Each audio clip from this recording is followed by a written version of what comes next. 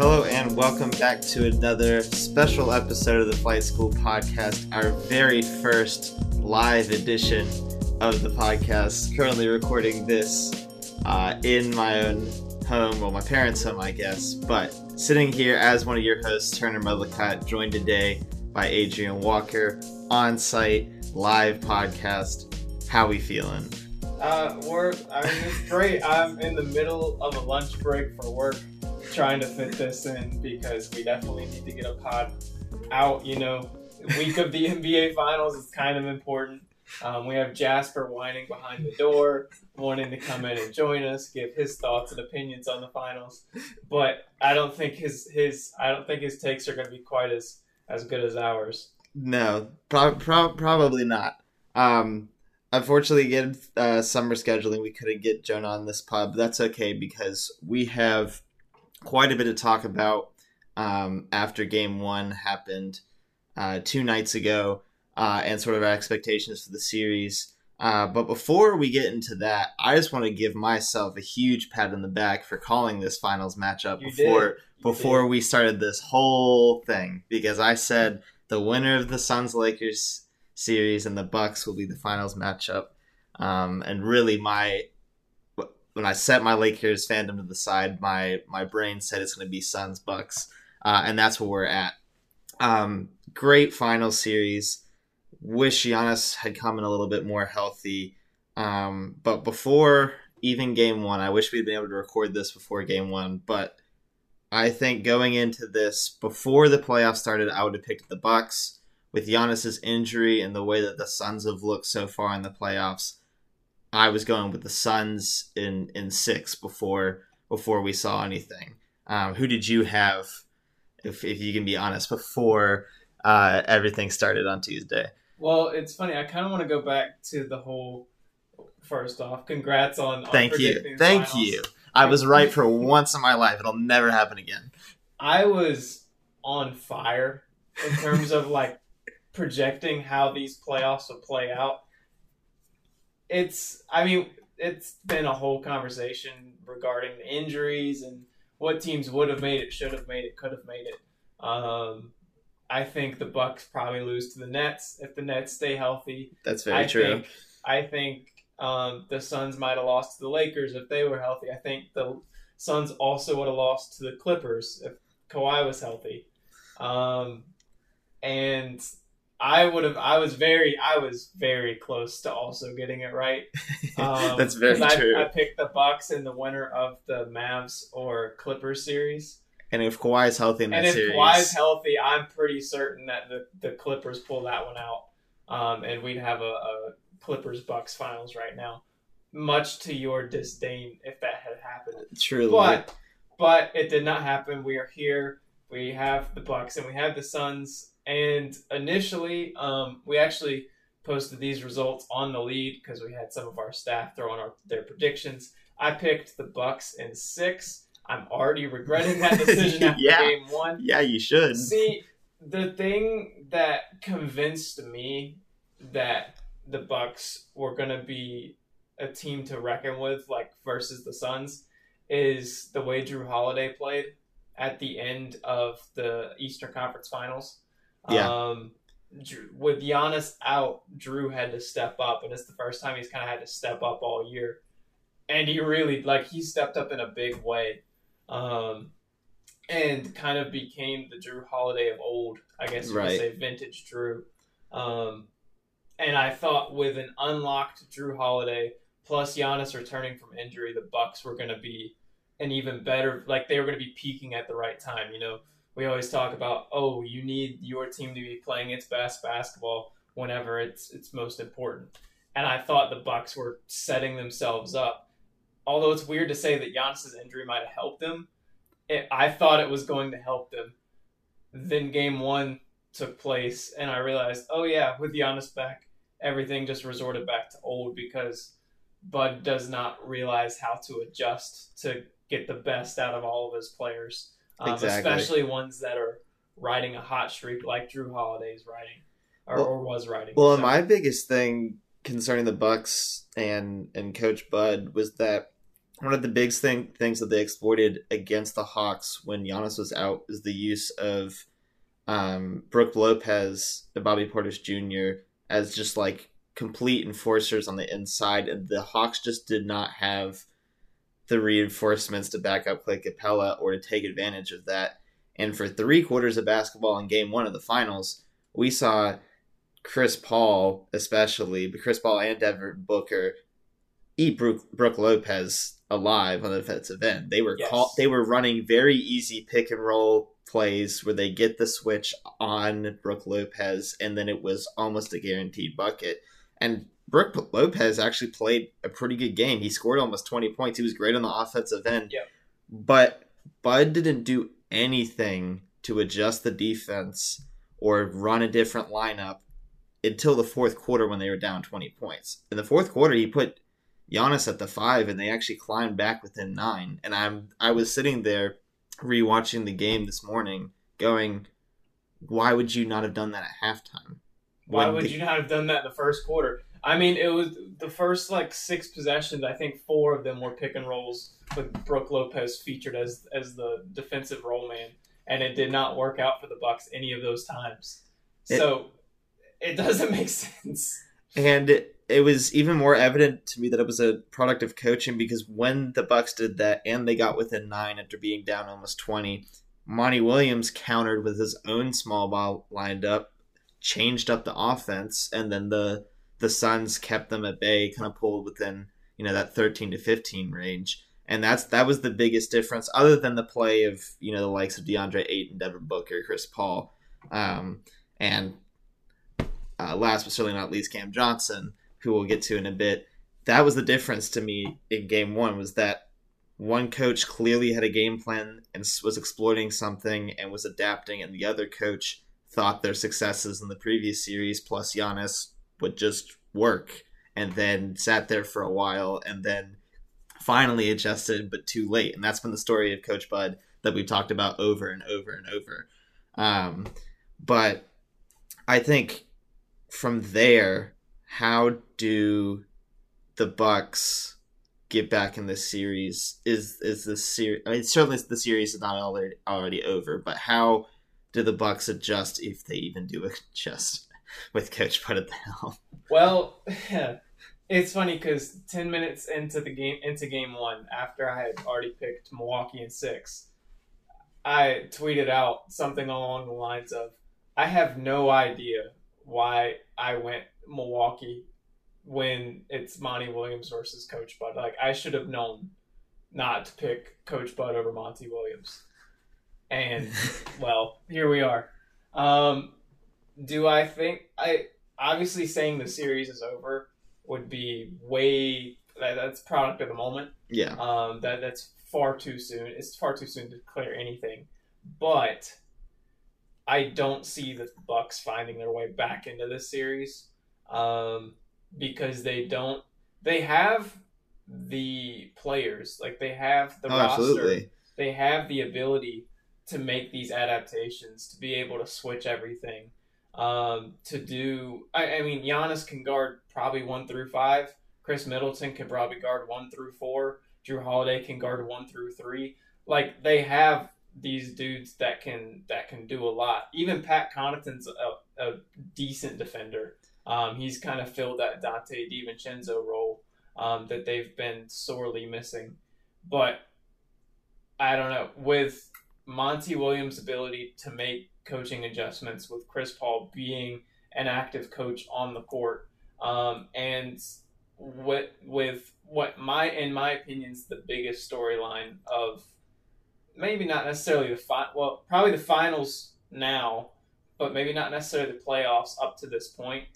DeAndre Ayton's turned himself into an absolute monster. I think that was the storyline of game 1, and I think it might end up being the storyline of the playoffs. I was trying to think last night or 2 nights ago, what other big man's been better than Ayton outside of Joel Embiid and Nikola Jokic for this playoff run? Nobody. Yeah. During this playoffs, other than the 2 leading MVP candidates, has been the best big man by far, and he started to show that. The biggest thing for me is he started to show that against one of the best big men in the league, in Anthony Davis. In Game 1 of the Lakers-Suns series, he punked Anthony Davis. Like Game 1 against in this final series, he's nearly doing a 20-20. He's the first player since Tim Duncan to have a more than 15 point, more than 15 rebound game in either the playoffs or the NBA Finals. And the guy is my age. He's 22 years old. Yeah. And he's playing to the potential that I think the Suns believed in him when they picked him number 1. We've already talked about how, Chris Paul has definitely upped his game. The coaching has upped his game. But he's out there making plays that you wouldn't necessarily expect him to make when you have guys like Brook Lopez and Giannis battling him for rebounds or attacking him on the offensive end. And he's holding his ground and then some. I mean, Giannis played pretty well, but I would say that Ayton outplayed him.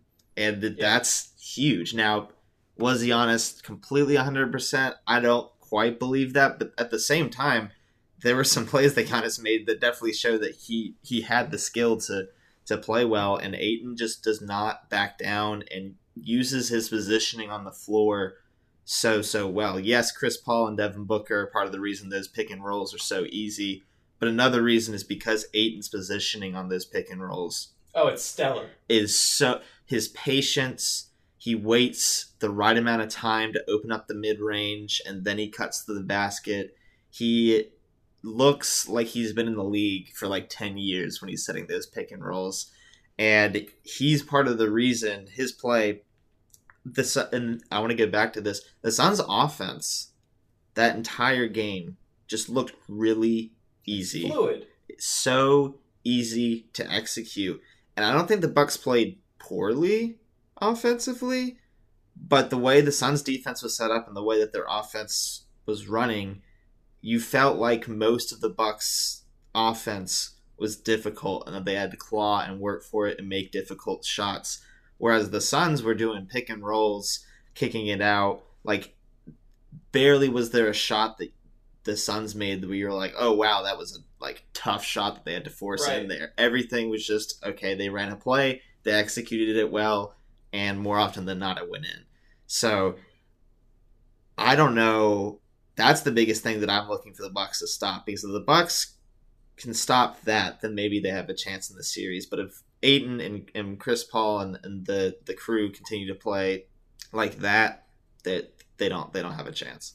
Yeah, I think that's the biggest thing is if the Bucks are going to have a shot in this series, it's going to be from their ability to adjust to what the Suns did in Game 1. And then whenever the Suns counter adjust, be able to adjust. Like, it's purely going to fall on whether or not Coach Bud can make the right, not even the right adjustments, but at least make adjustments to give the Suns different looks, to give Chris Paul different defenders to look at on the court. As great as Chris Paul, I mean, Chris Paul's phenomenal. He's one of the best, probably, manipulators of the pick and roll of all time. But he's still only 6 foot, if that. Yeah. And if you put a 6'11" Giannis on him who has the mobility to stay with him laterally, there's things that you can do to kind of counter what the Suns did in Game 1. And I think it doesn't make sense to me why you wouldn't try and make those adjustments, at least throw different looks, try and get the Suns out of rhythm, because like you said, in Game 1, it was very easy, it was very fluid. It's one of those things where you're like, I don't see how you could beat this team if they're going to be shooting like this, if they're going to be performing in this way. Exactly. And there's other things on top of that too. Again, just rewatching the game this morning, and I was just checking his stat line. Jay Crowder played like Jay Crowder on the defensive end, but Jay Crowder was terrible. Like, he was bricking threes terribly. And I kept on wanting the Bucks to, okay, well, double team the pick and roll and force Jay Crowder to hit an open shot, because clearly he wasn't. that's not going to work for the whole game, but maybe you do that for a couple defensive sets. He's not making it, and you're forcing the Suns to have somebody else beat you other than just continue to be manipulated by the pick and roll. Things like that, small details like that, are going to get you back into the game. But before we go on and maybe preview what we think is going to happen in Game 2 and the rest of the series, we would be remiss if we didn't talk about our boy. Because Cam Johnson, who has played stellar this entire playoffs, I mean, he's just been phenomenal ever since he was going toe-to-toe with LeBron in the Lakers series. Yeah. But the difference in Game 1 of the finals, he hit some great threes. He was active on the offensive end, was his defense.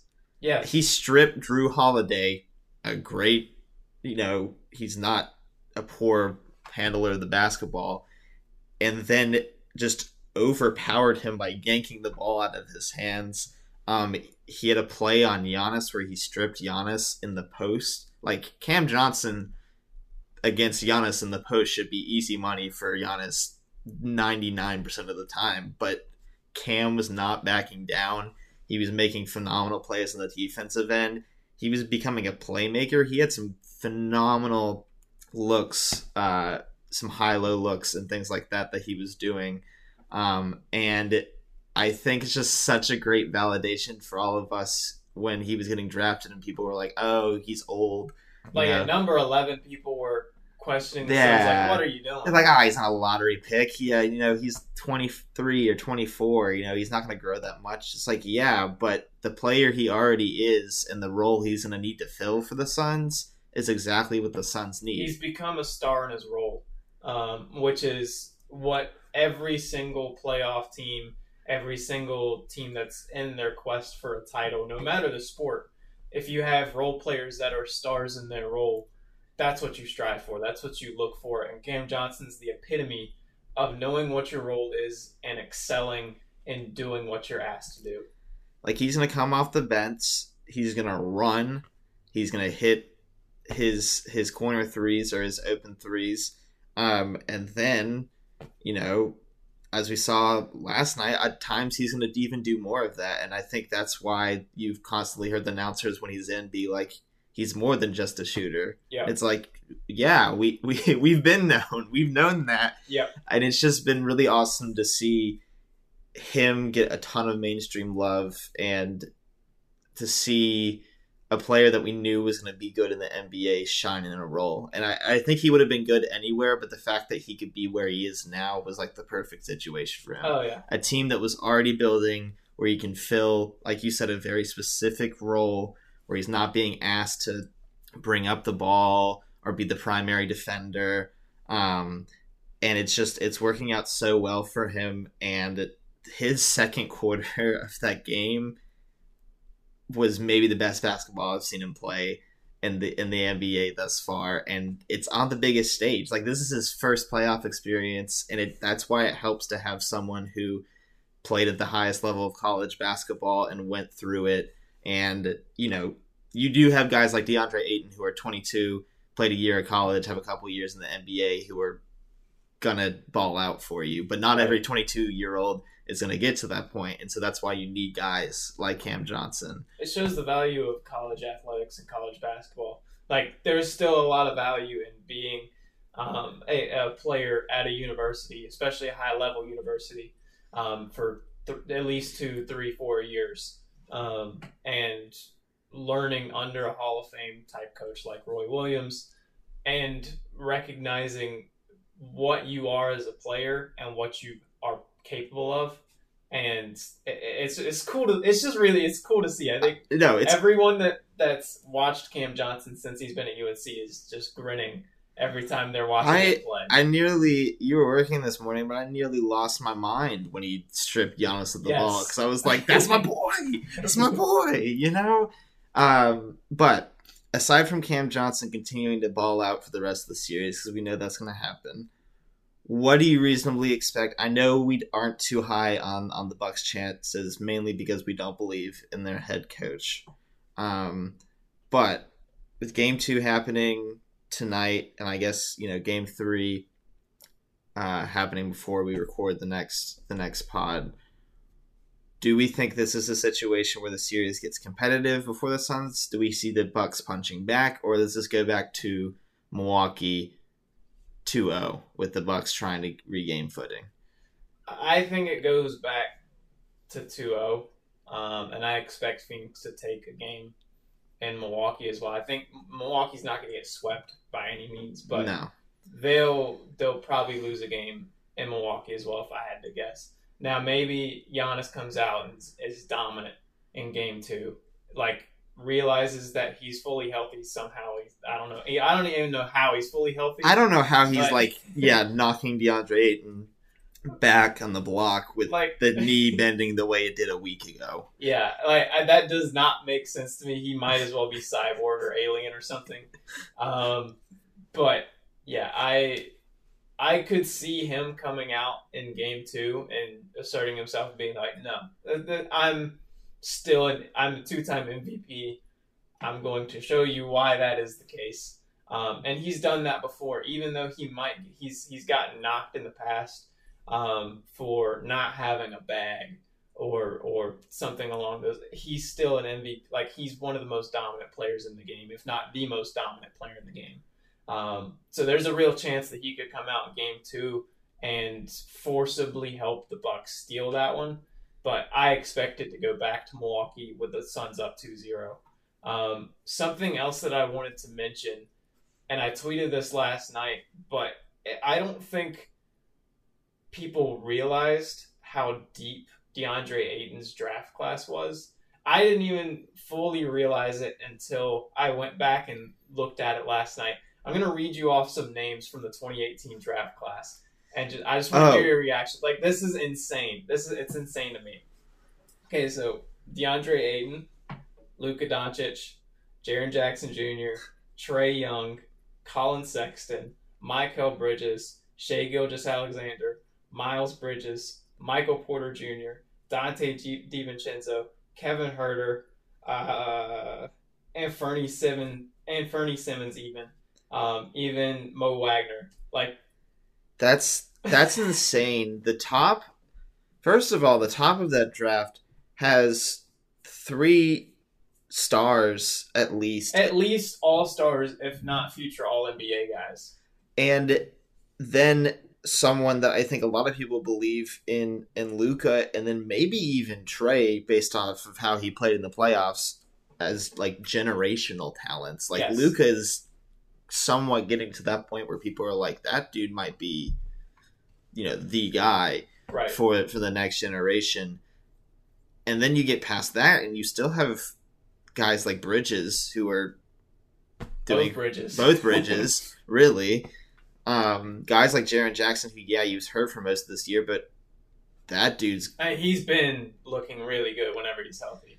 And all of these guys that we've talked about, Huerter was balling out in the playoffs. Yeah, I was gonna say he was part of the reason for the Hawks' success. And all of these guys are only in their 3rd season. Yep. Like Luka, because he played pro overseas, is the only one who, has maybe the most experience. But like, these guys are young, haven't hit their peaks yet. And I think you also tweeted this out during the game, and I wanted to point this out, is that people, I don't think, realize, like you said, how much talent there is in the league right now. God. Because you still have the stars of old, the LeBrons, the KDs, the Kyries, the Hardens. Think about all of the the Chris Pauls, all-name players that are not in the NBA Finals right now. LeBron James, Anthony Davis, Kevin Durant, James Harden, Kyrie Irving, Joel Embiid, Nikola Jokic. Who else? Like the list, but the list goes on. Jimmy Butler, yes. The list goes on. Kawhi Leonard, Paul George. The list goes on Donovan and on. Mitchell. And we've seen so much of the young talent be completely phenomenal and almost lead. Again, we were gushing. We were gushing over Trae Young. We've gushed over Luka. We've gushed over DeAndre Ayton, and the league is just heading in such a good direction. And it's so amazing to see. And I think that's what's made these playoffs, despite all the superstars that have been injured is it's also allowed us to see the next generation. The wealth of talent. The wealth of talent and the next generation of superstars that are on the come up. It's been really cool to highlight them, even if it's for a crappy reason with all these injuries that have happened. It's just phenomenal to see. But going back to the series at hand and sort of what we're feeling, I'm with you. I think, first of all, that Suns arena has become, especially in these playoffs, and especially because we brought fans back pretty recently, has become like one of those arenas. Like they are loud. And that is such a huge difference. I know that Suns play at a high level because of their coach, because of the veteran leadership of Chris Paul. But when their team is still young surrounding that, and when you have those young players that are supported like a crowd like that, it really makes a difference, especially with the fact that the Suns have home court advantage in this series. So I don't see them dropping a game 2. I would like to see, other than Giannis. Giannis played good in his first game back. He didn't play like former MVP caliber level, but I didn't even expect the man to play in game 1. So you know what? Like I can't really follow him for that. No. What I want to see the Bucks do is I want them to be more aggressive on the offensive end, because for a lot of game 1, the Suns had a huge free throw disparity, and it wasn't for bad refereeing. It was because the Suns attacked the basket with easy offense and with shots that were designed, not, jumping back into players like Trae Young and James Harden do, but that were designed to draw the contact. And the only player that had more than one trip to the line on the Bucks was Giannis. And yes, the way Giannis plays, he's probably going to go to the line the most out of anyone on the Bucks because he plays around the rim. But if you're telling me that, Chris Middleton and Drew Holiday, and even your big guys like Brook Lopez are only putting up like 2 free throws, you're not running an aggressive enough offense, which allows the Suns to play you more tightly and it makes your offense harder. So I want to see, whether it's Chris Middleton or Drew Holiday, I want to see them be more aggressive, whether that's just taking it to the Suns, because I think that will open up more things for their offense, and maybe that allows Giannis to get going before he's fully able to take over the game, because I don't think he's healthy enough to fully take over the game in game 2. Maybe by, I think game 3 is on Sunday, so he gives him a little bit of an extra time. So maybe by game 3 he's to that point. But I don't really see the Bucks edging the Suns out in game 2, but they can improve and they can adjust things to make this more of a series, because if they continue to play the way they did in game 1 and Coach Bud continues to coach the way that Coach Bud coaches, this is over in 5 games. But I think the Bucks are better than that, and I think Giannis can get healthy enough to make this an actual series. I'll still say Suns in 6, like I was going to say before the playoffs, and that was more because, well, I thought Giannis was going to miss 2 or 3 games.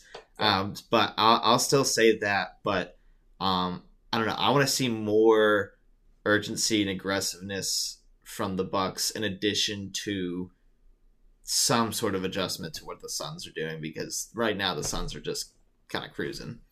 Yeah, I'll bounce off of that. We have kind of similar ideas, but for different reasons.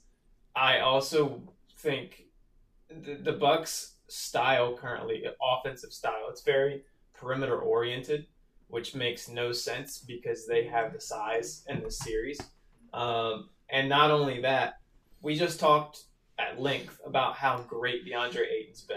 Right. Why would you not attack DeAndre Ayton on the defensive side of the ball? Because if you look at the Suns roster, the only player that's kind of irreplaceable, like obviously Chris Paul's great. You can't replace Chris Paul, but Cameron Payne has been phenomenal. Yeah. Like you can't replace Devin Booker, but there are other shooters on the Suns. There are other scorers that can show up if need be. Whereas you don't have a replacement for DeAndre Ayton, especially now that Saric is out with his ACL. Your backup for DeAndre Ayton right now is Frank Kaminsky, and that's Frank Kaminsky's not good at basketball. No, I'm sorry. No, but my point is, like, if you get DeAndre Ayton in foul trouble, the Suns have to completely change who they are. I'm going to say they either have to put in Frank Kaminsky, which is going to give you an advantage, or they're going to run small, and then Bucks, then Coach Bud, then you can put Brook Lopez and Bobby Portis and do what you did to the Hawks. But you can't do that from the get-go and not attack DeAndre Ayton and expect it to work out. But I think you're absolutely right. Yeah, no. If they attack DeAndre Ayton on the defensive side of the ball, if Giannis goes at the paint, if Chris Middleton tries to get in the paint instead of I know mid-ranges is bread and butter, but try and draw some contact. Jrue Holiday's really good at getting to his spots, getting to his to the rim, finding contact. If you can get Ayton in foul trouble, it changes the dynamic, not only of the game, but potentially of the series, especially with Sarge out, because I don't know what the Suns can do to game plan against DeAndre Ayton being in foul trouble. It's that's like you said, the one position where they don't have the depth right now. Yeah, and the replacement. That's what I would like to see the Bucks do. I don't think Bud will do that. So I think honestly, now I actually have the Suns in 5. I think the Bucks get one game in Milwaukee, but I think I was very wrong in my initial take that Milwaukee in 6 was going to happen. If Giannis goes crazy, then maybe he proves me wrong, and maybe the Bucks do find a way to win in 6. I don't think they'll win in Phoenix in 7. So if they're going to get it done, it has to be in Milwaukee in 6. We'll see. I think Phoenix in 5, though.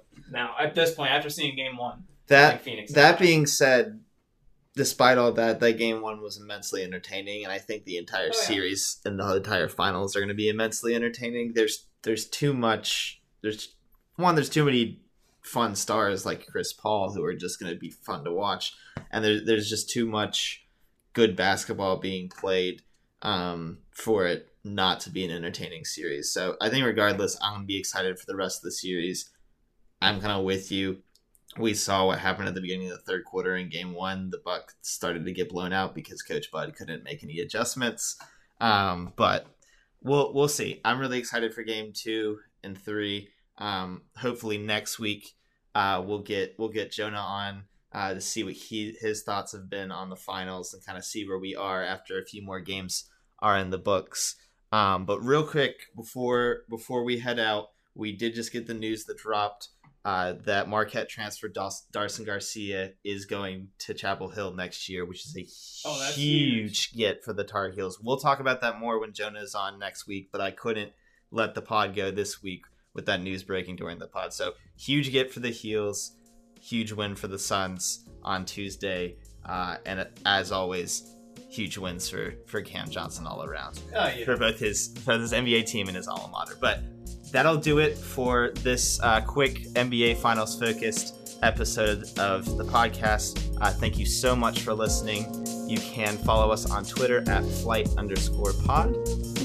And until next time, go watch some finals games. It's great basketball, and have a wonderful July.